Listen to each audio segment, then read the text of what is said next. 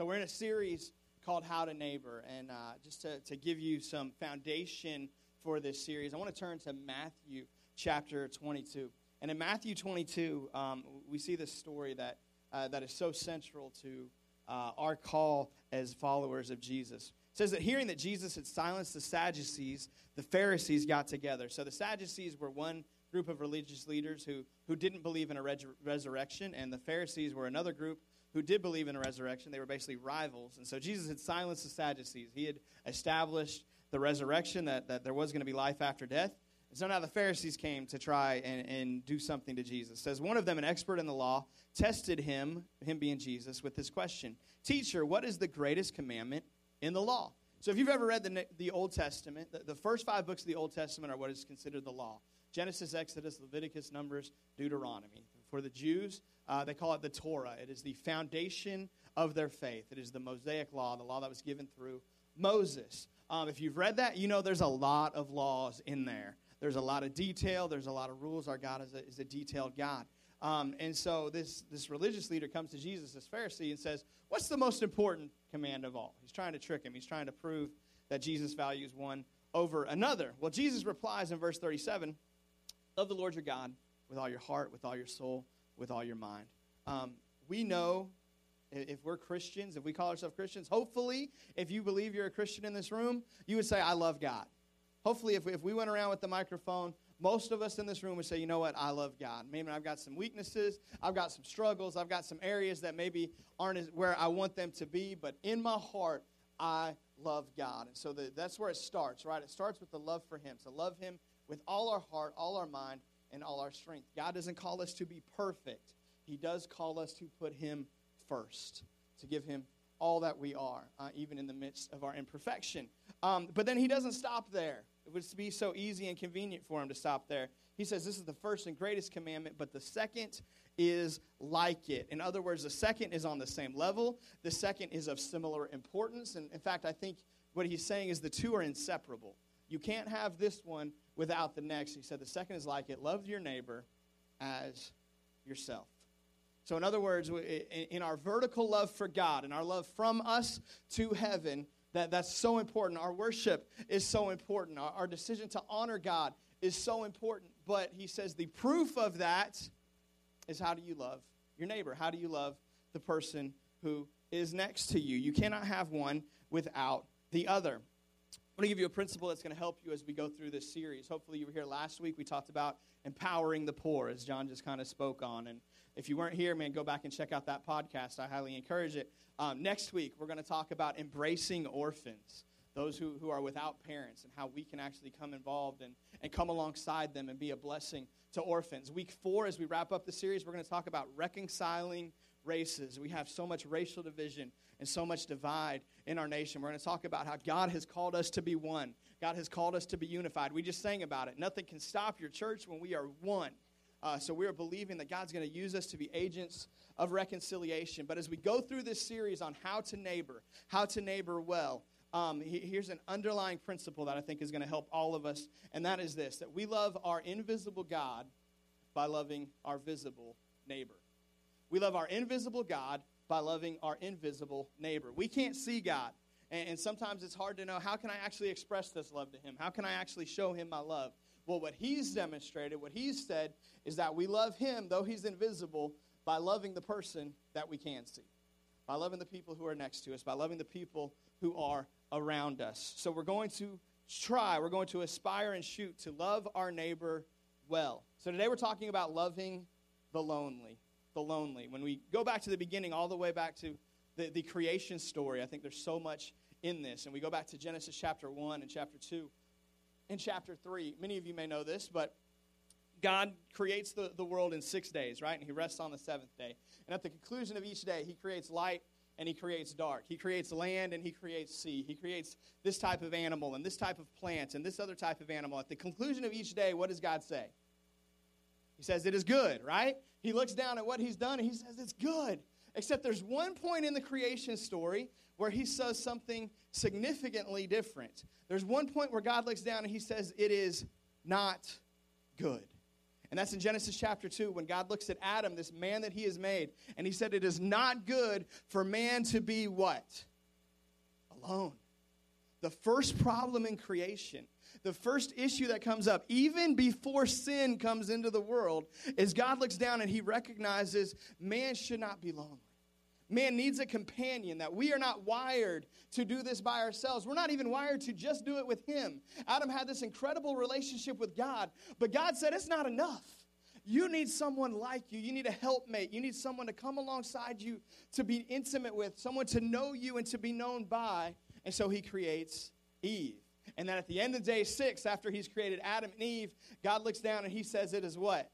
It is very good. So creation went from not good with Adam alone to very good, a complete 180-degree turn just by what? By companionship, by relationship, by connection, by having a neighbor to love and to love well. And so this is so central to who we are. It's so central to our identity, to our need for connection. And I've discovered over the last few weeks a term that's very intriguing to me, and I've done some research on it and tried to dig into it. But sociologists have identified a new issue, specifically in our generation. It's not that this has never existed before, but it's very unique in our generation, the levels that this is an issue. And it's especially an issue in the Western world, in the first world, in the world that we live in America, and places like this. And they have this term they call relational poverty. Relational poverty. Last week we talked about physical poverty, material poverty, right? And it's this lack of having the things that you need to make it through the day. I can't pay my bills. I can't have a house. I can't eat, whatever that might be. It's this lack of something, and it creates this hopelessness, this despair that John spoke of. Well, relational poverty is the lack of significant connection, the lack of significant relationships to the point that life loses its meaning. See, life is designed to be meaningful. But when we don't have meaningful relationships, when we don't have meaningful friendships, when we don't have meaningful partners to do life with, life becomes dull, it becomes numb, it loses its meaning. And so we have this epidemic of relational poverty in America. And so if I were to ask you who's lonely in our world, most of us would probably think about people somewhere on the margins of society, right? We think about people who are extremely old, who are in rest homes. Well, those people are lonely, and that's true. Or we think about people who are extremely poor, the homeless, who live out on the street by themselves and their families abandon them, like John said. And that's true, right? That those people are extremely lonely. But what sociologists say is that loneliness is not unique to people on the margins of society anymore. That loneliness has spread throughout all levels, all demographics, all age groups, all generations. That loneliness is a common thread throughout our American first world culture. It might be the college student who lives on a campus with thousands of other students. But I'm on a floor and there's kids all around me. There's young people all around me, but I don't feel like I'm known by any of them. It might be someone in a dysfunctional marriage that you share a bed with someone, but that bed is cold.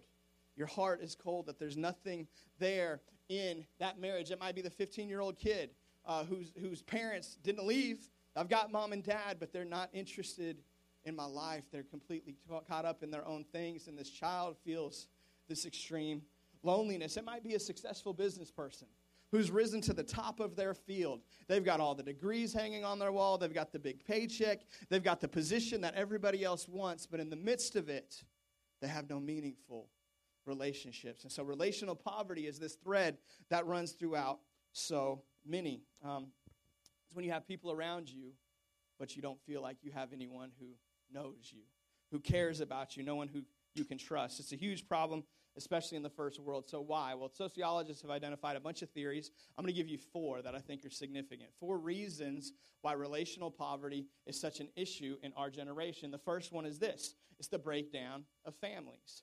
So as you probably know, around 50% of marriages in the United States end in divorce. So what happens when 2 people divorce? Well, there's not just a severing of that one very significant relationship. There's many secondary relationships that are severed. Wife gets the church. Husband has to find a new church. Or the husband gets these group of friends, and the wife has to find a new group of friends. And there's all these relationships that are severed, even the in-law relationships. Many times in-laws get a bad reputation, but a lot of times people find very significant relationships with their sister-in-law or their brother-in-law or their father-in-law. And then those relationships, if not completely severed, are extremely strained through the divorce. And so people lose very significant relationships as families break down. The second reason in our culture why we have such relational poverty is increased mobility. It used to be, there were generations not that far back, where if you were born in a town, you would probably die in that town. And it's probably the same town that your parents lived in, and the same town that your grandparents lived in, and the same town that your family lived in for generations. Well, that's not our society anymore. And I laugh at this one a little bit because I've moved around quite a bit. I've lived in, I think, 5 different states in different corners of the country, and I can identify with this. And it's really funny to me because City Church, in large part, is a church of transplants. There are a ton of people here who aren't from here. Now, there are some people who are from here, and you're awesome. But it's funny that God's given us like this great heart for Olive Branch and for this city, because most of us ain't even from this city. But this is where God's placed us. This is where God has brought us. But we can identify. There's so many of you in this room I know that can identify with the relational poverty that comes from moving. And these significant relationships are left behind. These significant friendships are maybe not completely lost, but they change significantly and are not easily replaced. The third reason that sociologists give is heavy workloads. If I were to ask you, how's it going? A lot of you in this room, the first thing out of your mouth would be busy. How you doing? Busy. What's going on in your life? Man, I'm just busy, right? If you were to ask me in a moment of honesty, a lot of times that would be the first word out of my mouth. Man, I'm busy. We've got so much going on, and it's not just the work world, because we actually work fewer hours than other generations did, but we fill those hours with so many other activities. So much else is going on, and ball teams, and kids' sports, and kids' activities, and all of this stuff, and we've got so much that we have very, very little room to get to know people. Used to be everybody on a street knew each other. You knew every one of your neighbors. You knew everybody's name. You knew who lived where and probably knew something about their business. That's not necessarily the right way to do it, but that's how it used to be, right? People were known. Today, I bet half of us in this room don't know the guy who lives across the street. Like, you might know their name, but you probably don't even know what they do for a living. You probably don't know if they go to church, where they go to church. Like, we have such insignificant relationships, even with our physical neighbors. And this series isn't just about getting to know the person on your street. It's being a neighbor. It's loving our neighbor. But I think that's a very practical application. But we fill all of our time to where we don't get to know people. The fourth one I certainly can identify with as well, and it's the rise of technology, and specifically social media. Used to be you spent a lot of time out on the front porch, and you'd get to know people. You'd interact with people. Now we've got TV, we've got computer, we've got Facebook, Instagram, whatever, and I'm not telling you to go home and delete your Instagram or get rid of your Facebook account. What I am saying is this. Sociologists say that what those social media networks become is they become kind of a delay of loneliness. They become almost like like a shot, like an inoculation against loneliness. So I can get on Facebook, I can get on Twitter, I can interact with these people on this very surface level. There's no depth to it. A lot of times there's no reality to it. This very, very surface level, and I can kind of dull the pain of my loneliness. I can forget about my loneliness for a second and think I'm actually interacting. But in the process, what I'm not doing is actually building any significant relationship. I'm not actually building any deep and real connection. And so all these things, again, they're not necessarily bad things, but they've led us to a place in our culture where loneliness is a massive problem. So if relational poverty and loneliness is a problem, what's the fix? How do we love the lonely? What I want to do today is I want to give you 3 things that we can do, 3 ways that we can love the lonely, 3 things that we're actually going to look to the example of Jesus, ways that he loved the lonely in his world, and look to his model and say, you know what, we are going to love the lonely in these 3 ways. There's many other things we can do. I'm certainly not saying this is the limit to it, but I think this is a great place for us to start. And so I want to do something a little bit different today. In fact, I don't think I've ever done this at this point of a message before. I felt God lay this on my heart this week, so we're going to try it.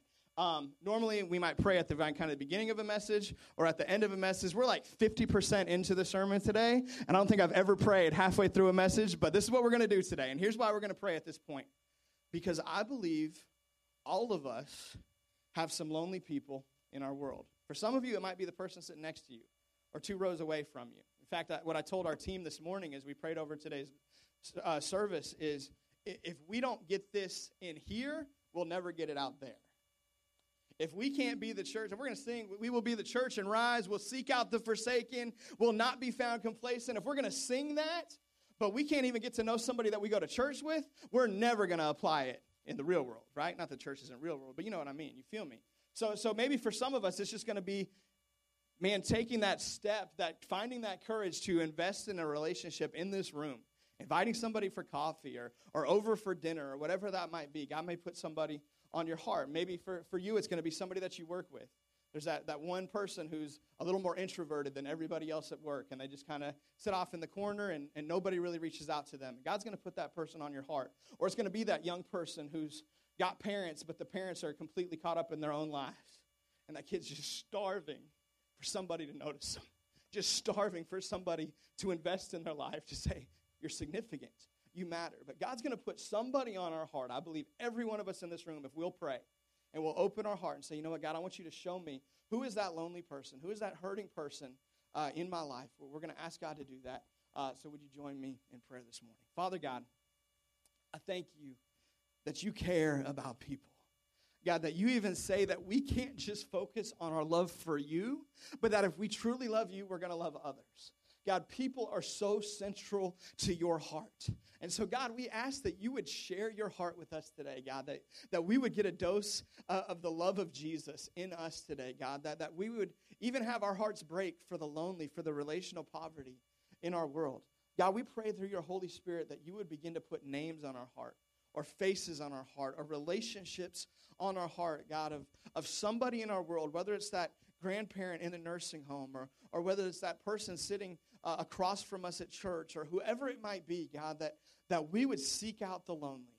God, that we would be proactive and not reactive, that we wouldn't wait for somebody to say, hey, I need help, but we'd lean into your voice and hear from you and reach out, Father God, and make the impact that you've called us to, God, and that we would neighbor well. Lord, that we would love you, the invisible God, by loving our visible neighbor. We thank you for helping us with this today. In Jesus' name, amen. Amen. So how do we do it? There's so many ways that we can do this, but we're going to look at three specifically this morning. The first one is this, from the life of Jesus. We are going to love with touch. We're going to love the lonely with touch. In Matthew chapter 8, there's a very interesting story.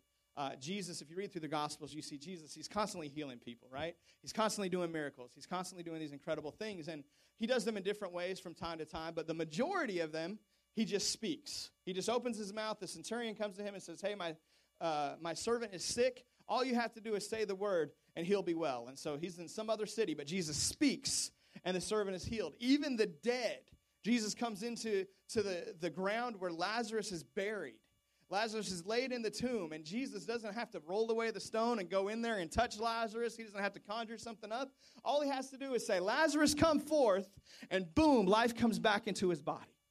He's got the power in his words to do any healing. And yet here in Matthew 8, we see Jesus do something a little different. It says, a man with leprosy came and knelt before him and said, Lord, if you are willing, you can make me clean. So what's going on with leprosy? Well, let's give us a little context here.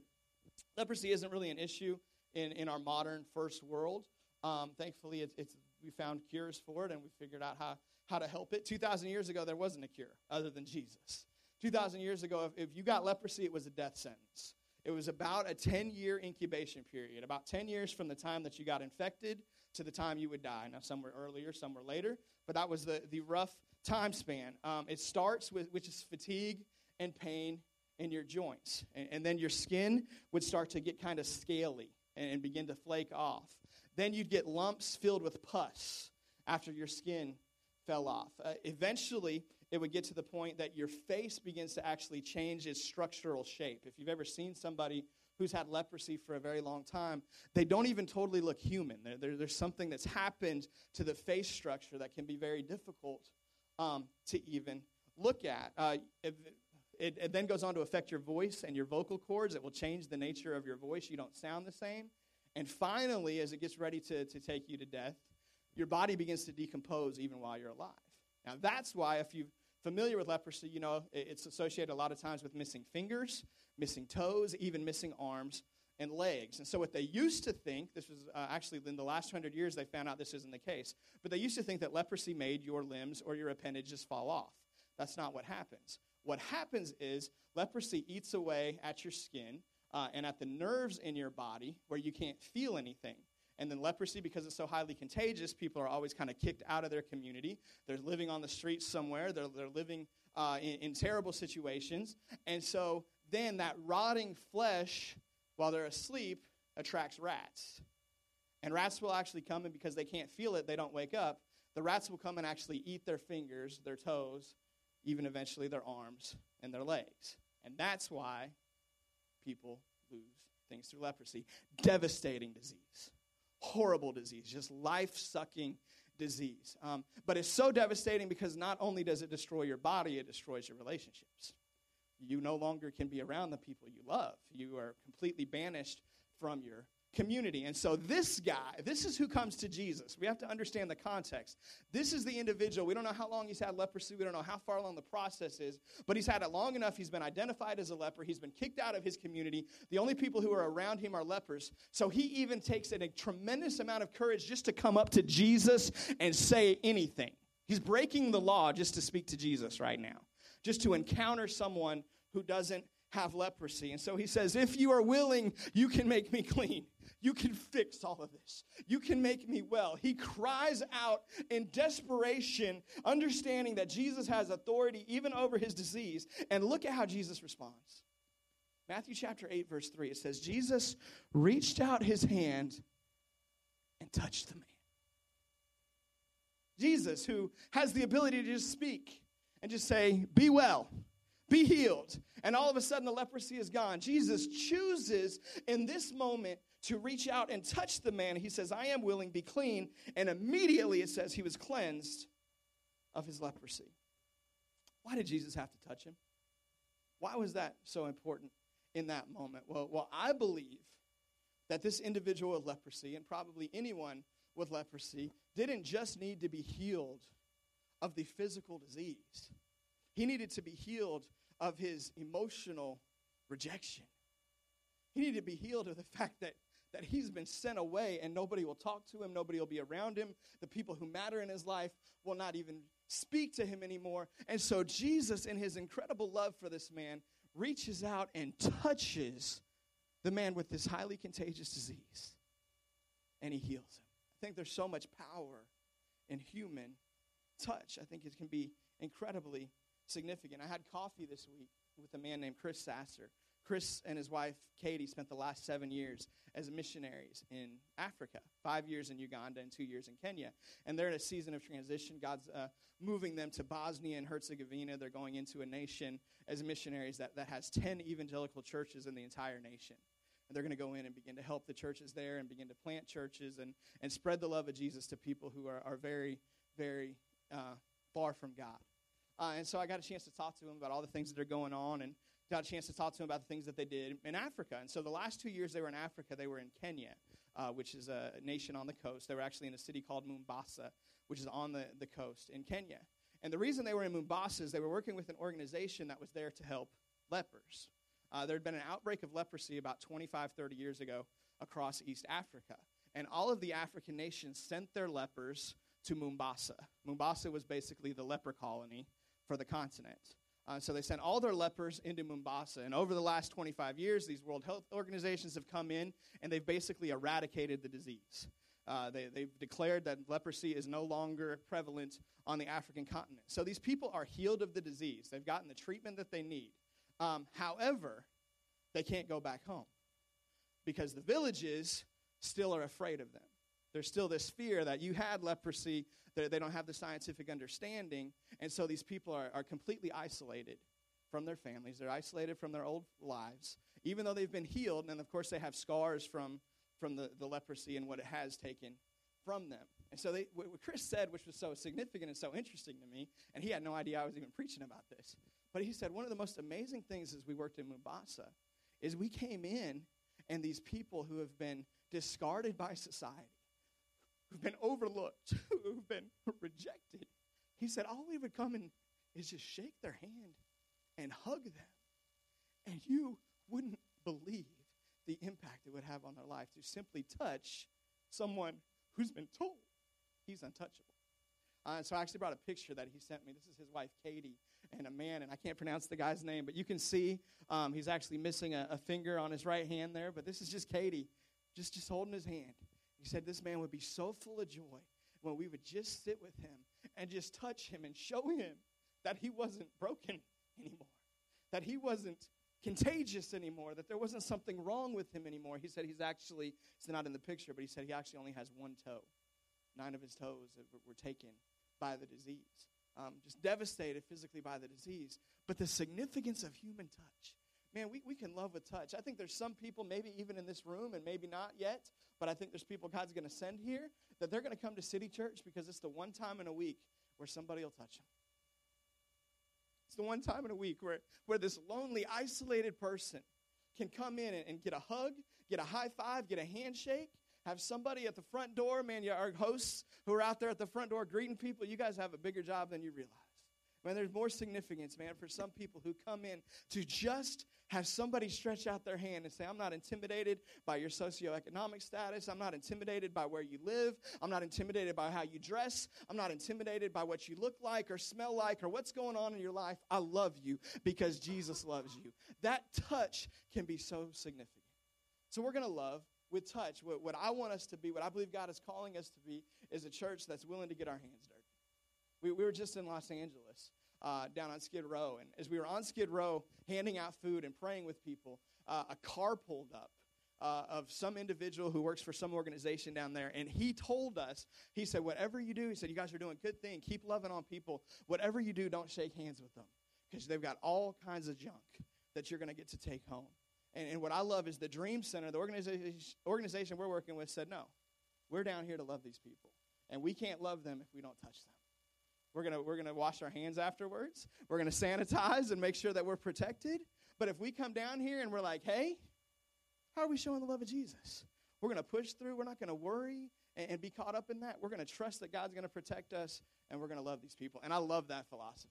I love that idea. So that's what we're going to do. We're going to love, number one, with touch. Number two, we're going to love the lonely by listening. We're going to love the lonely by listening. Most of us, we listen to respond, not to understand, right? Like most of the time we're listening, looking for the opportunity where we get a chance to speak, not listening for the chance to really understand. So right now you can love your pastor well by listening to understand, right? We're going to listen well. But I was guilty of this. I've been guilty of this many times. I know in my marriage there have been many times probably where this has popped up. But I remember one specific incident. I was at Buffalo Wild Wings with somebody who had some issues with my leadership, didn't like the way that I had handled something in their life, and wanted to share this with me. And we went through the conversation or whatever, and we got to the end, and this person told me, and I'll never forget this. They said at the end of it, they said, I don't feel like you were here to listen to what I told you.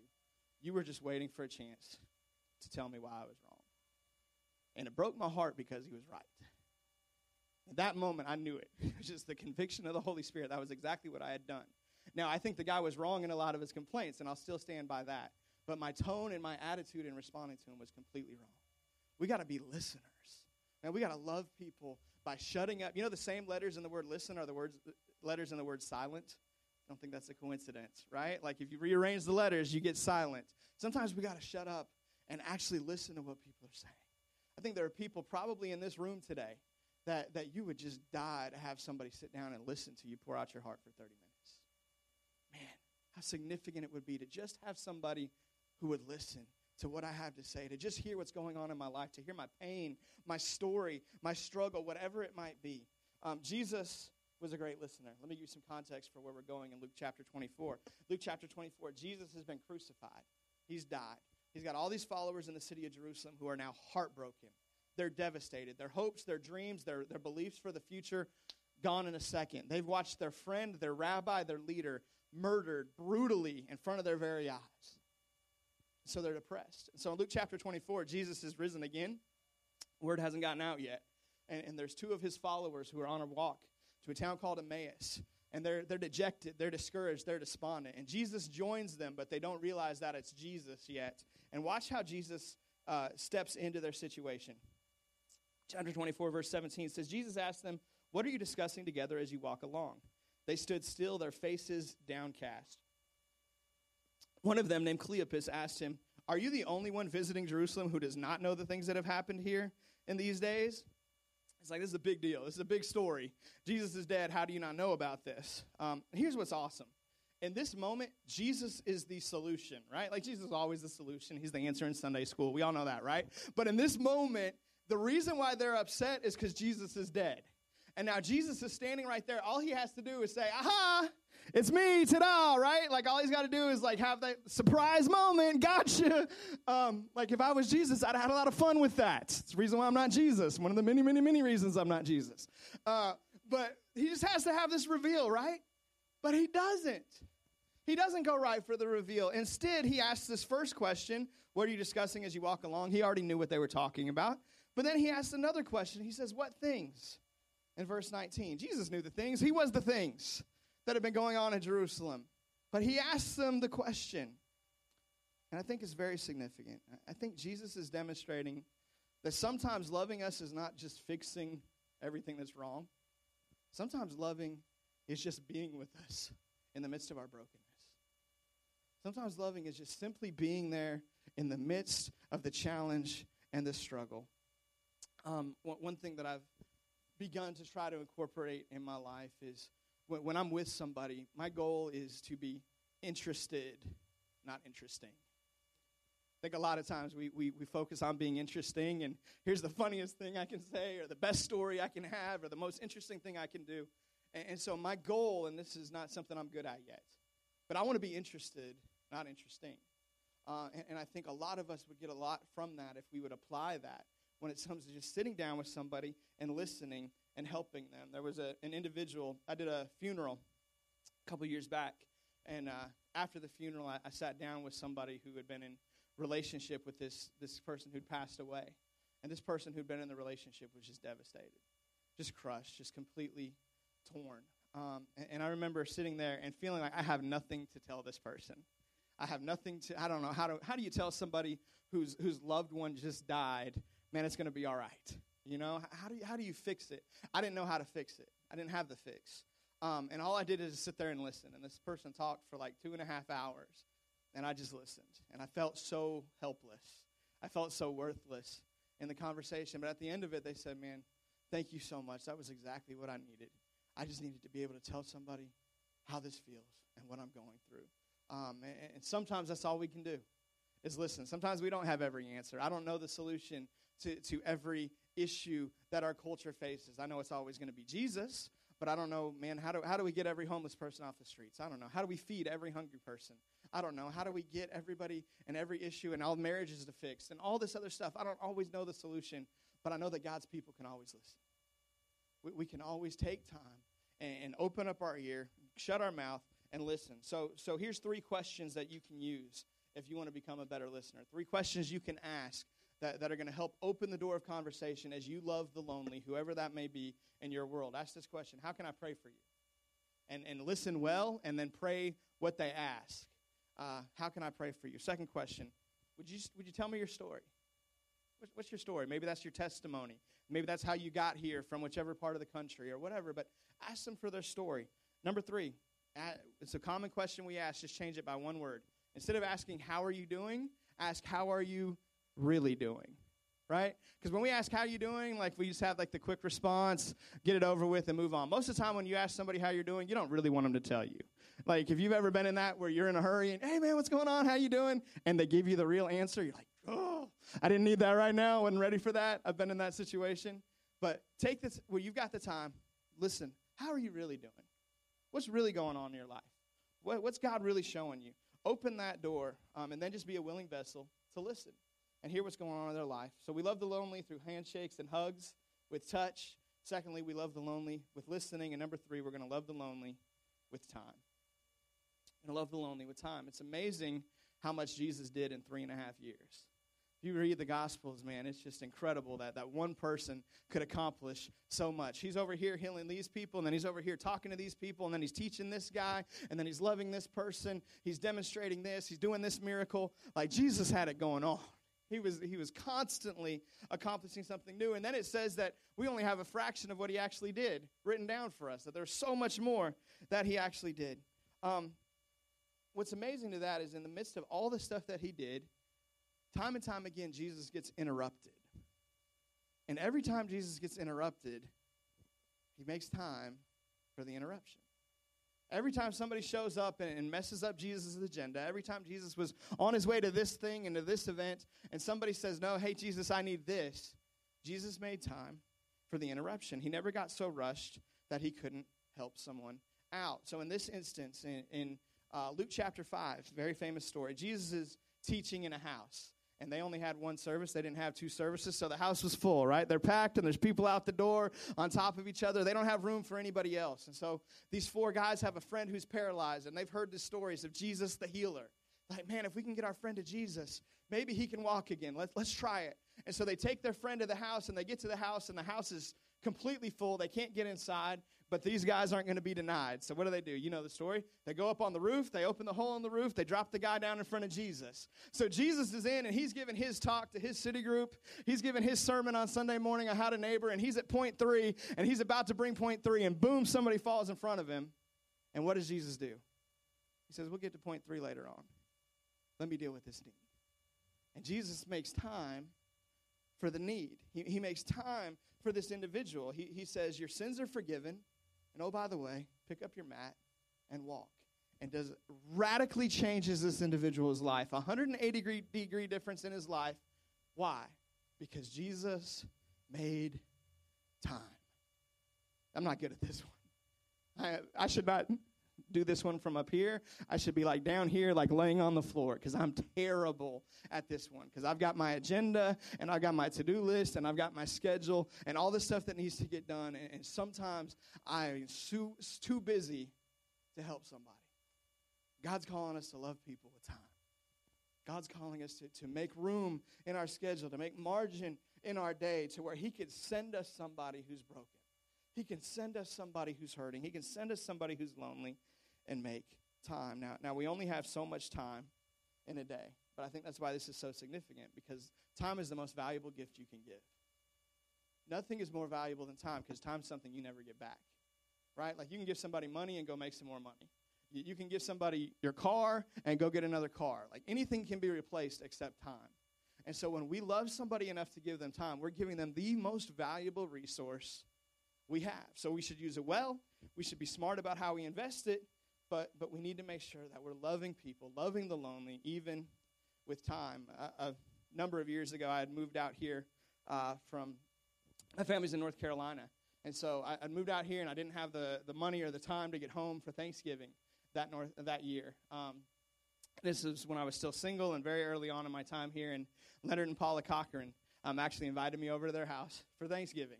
Here I was, this one guy who, I probably would have watched football on my couch and ate, like, pizza rolls or something for Thanksgiving in my bachelorhood. But they loved me enough to invite me over. And here's what's so cool about this. They didn't drop all their Thanksgiving plans to love on this lonely kid.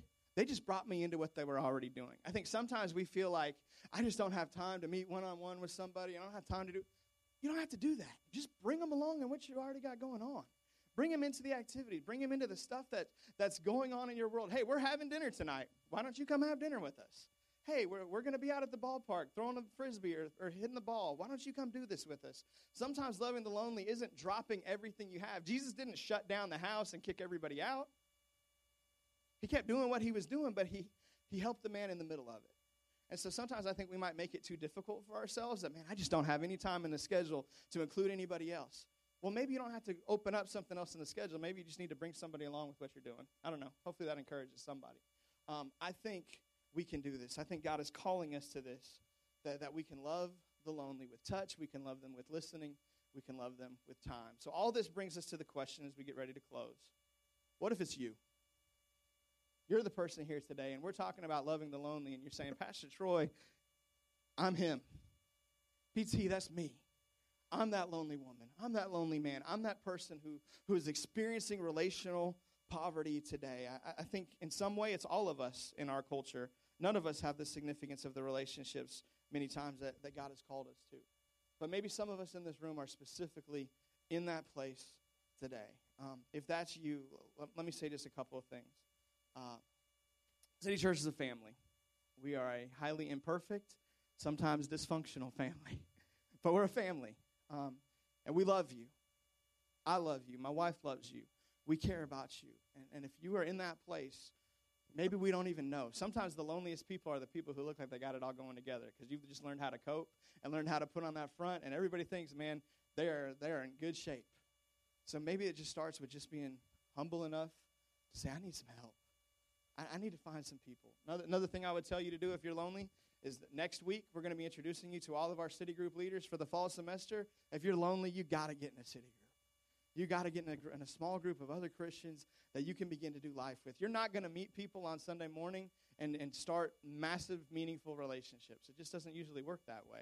You might get to know somebody's name and maybe get their phone number. But actually finding people to do life with is going to happen a whole lot easier in a small group of people. Make the time in your schedule once a week to meet with some other Christians and begin to get to know some people. But know this, we love you. You're not here by accident. And even more than that, God loves you. He designed you. He made you in his image. He's got a plan for you, and he's got encouragement for you in his word. And I want to read this. If you're lonely today, I want to read this out and just speak this over you from Isaiah chapter 41. As the worship team comes down, don't get distracted by them. Just hear these words. These are the words of the God who made you. Maybe you're not lonely today, but you're going to be lonely eventually. Find this encouragement in this. In Isaiah chapter 41, verse 10, the God who created you said this. He says, don't you be afraid, for I am with you. Aren't you glad he's with you? It says, don't be dismayed, for I am your God. I will strengthen you. Yes, I will help you. Yes, I will uphold you with the right hand of my righteousness. Lonely person, you matter to us. But way more important, you matter to God. Don't feel like you're invisible. Don't feel like you can't be heard. God cares. He loves you. And because he cares, we care. And I said this once already, but I'm going to wrap with this. If we can't do this in here, we'll never do it out there. If we can't love the lonely in this room, if we can't reach out and build a relationship with somebody we don't know very well in another row in this room, how are we ever going to be used by God to reach a city? It's got to start here. It's not just here. There's applications at work and at school and in our neighborhood and all kinds of places, but it's got to start here. So my encouragement for all of us today is before you go today, get somebody's name and phone number that you don't have. Invite them to coffee. Invite them to throw a Frisbee. Invite them to watch a ball game. Like whatever it might be, it can start with 30 minutes. You don't have to give them 3 hours of your Saturday. But man, it can start very simple, but reach out, form a relationship. God's called us to connection. He says it's not good for man to be alone, but it's very good when God's people come together. Amen? Amen. Let's pray.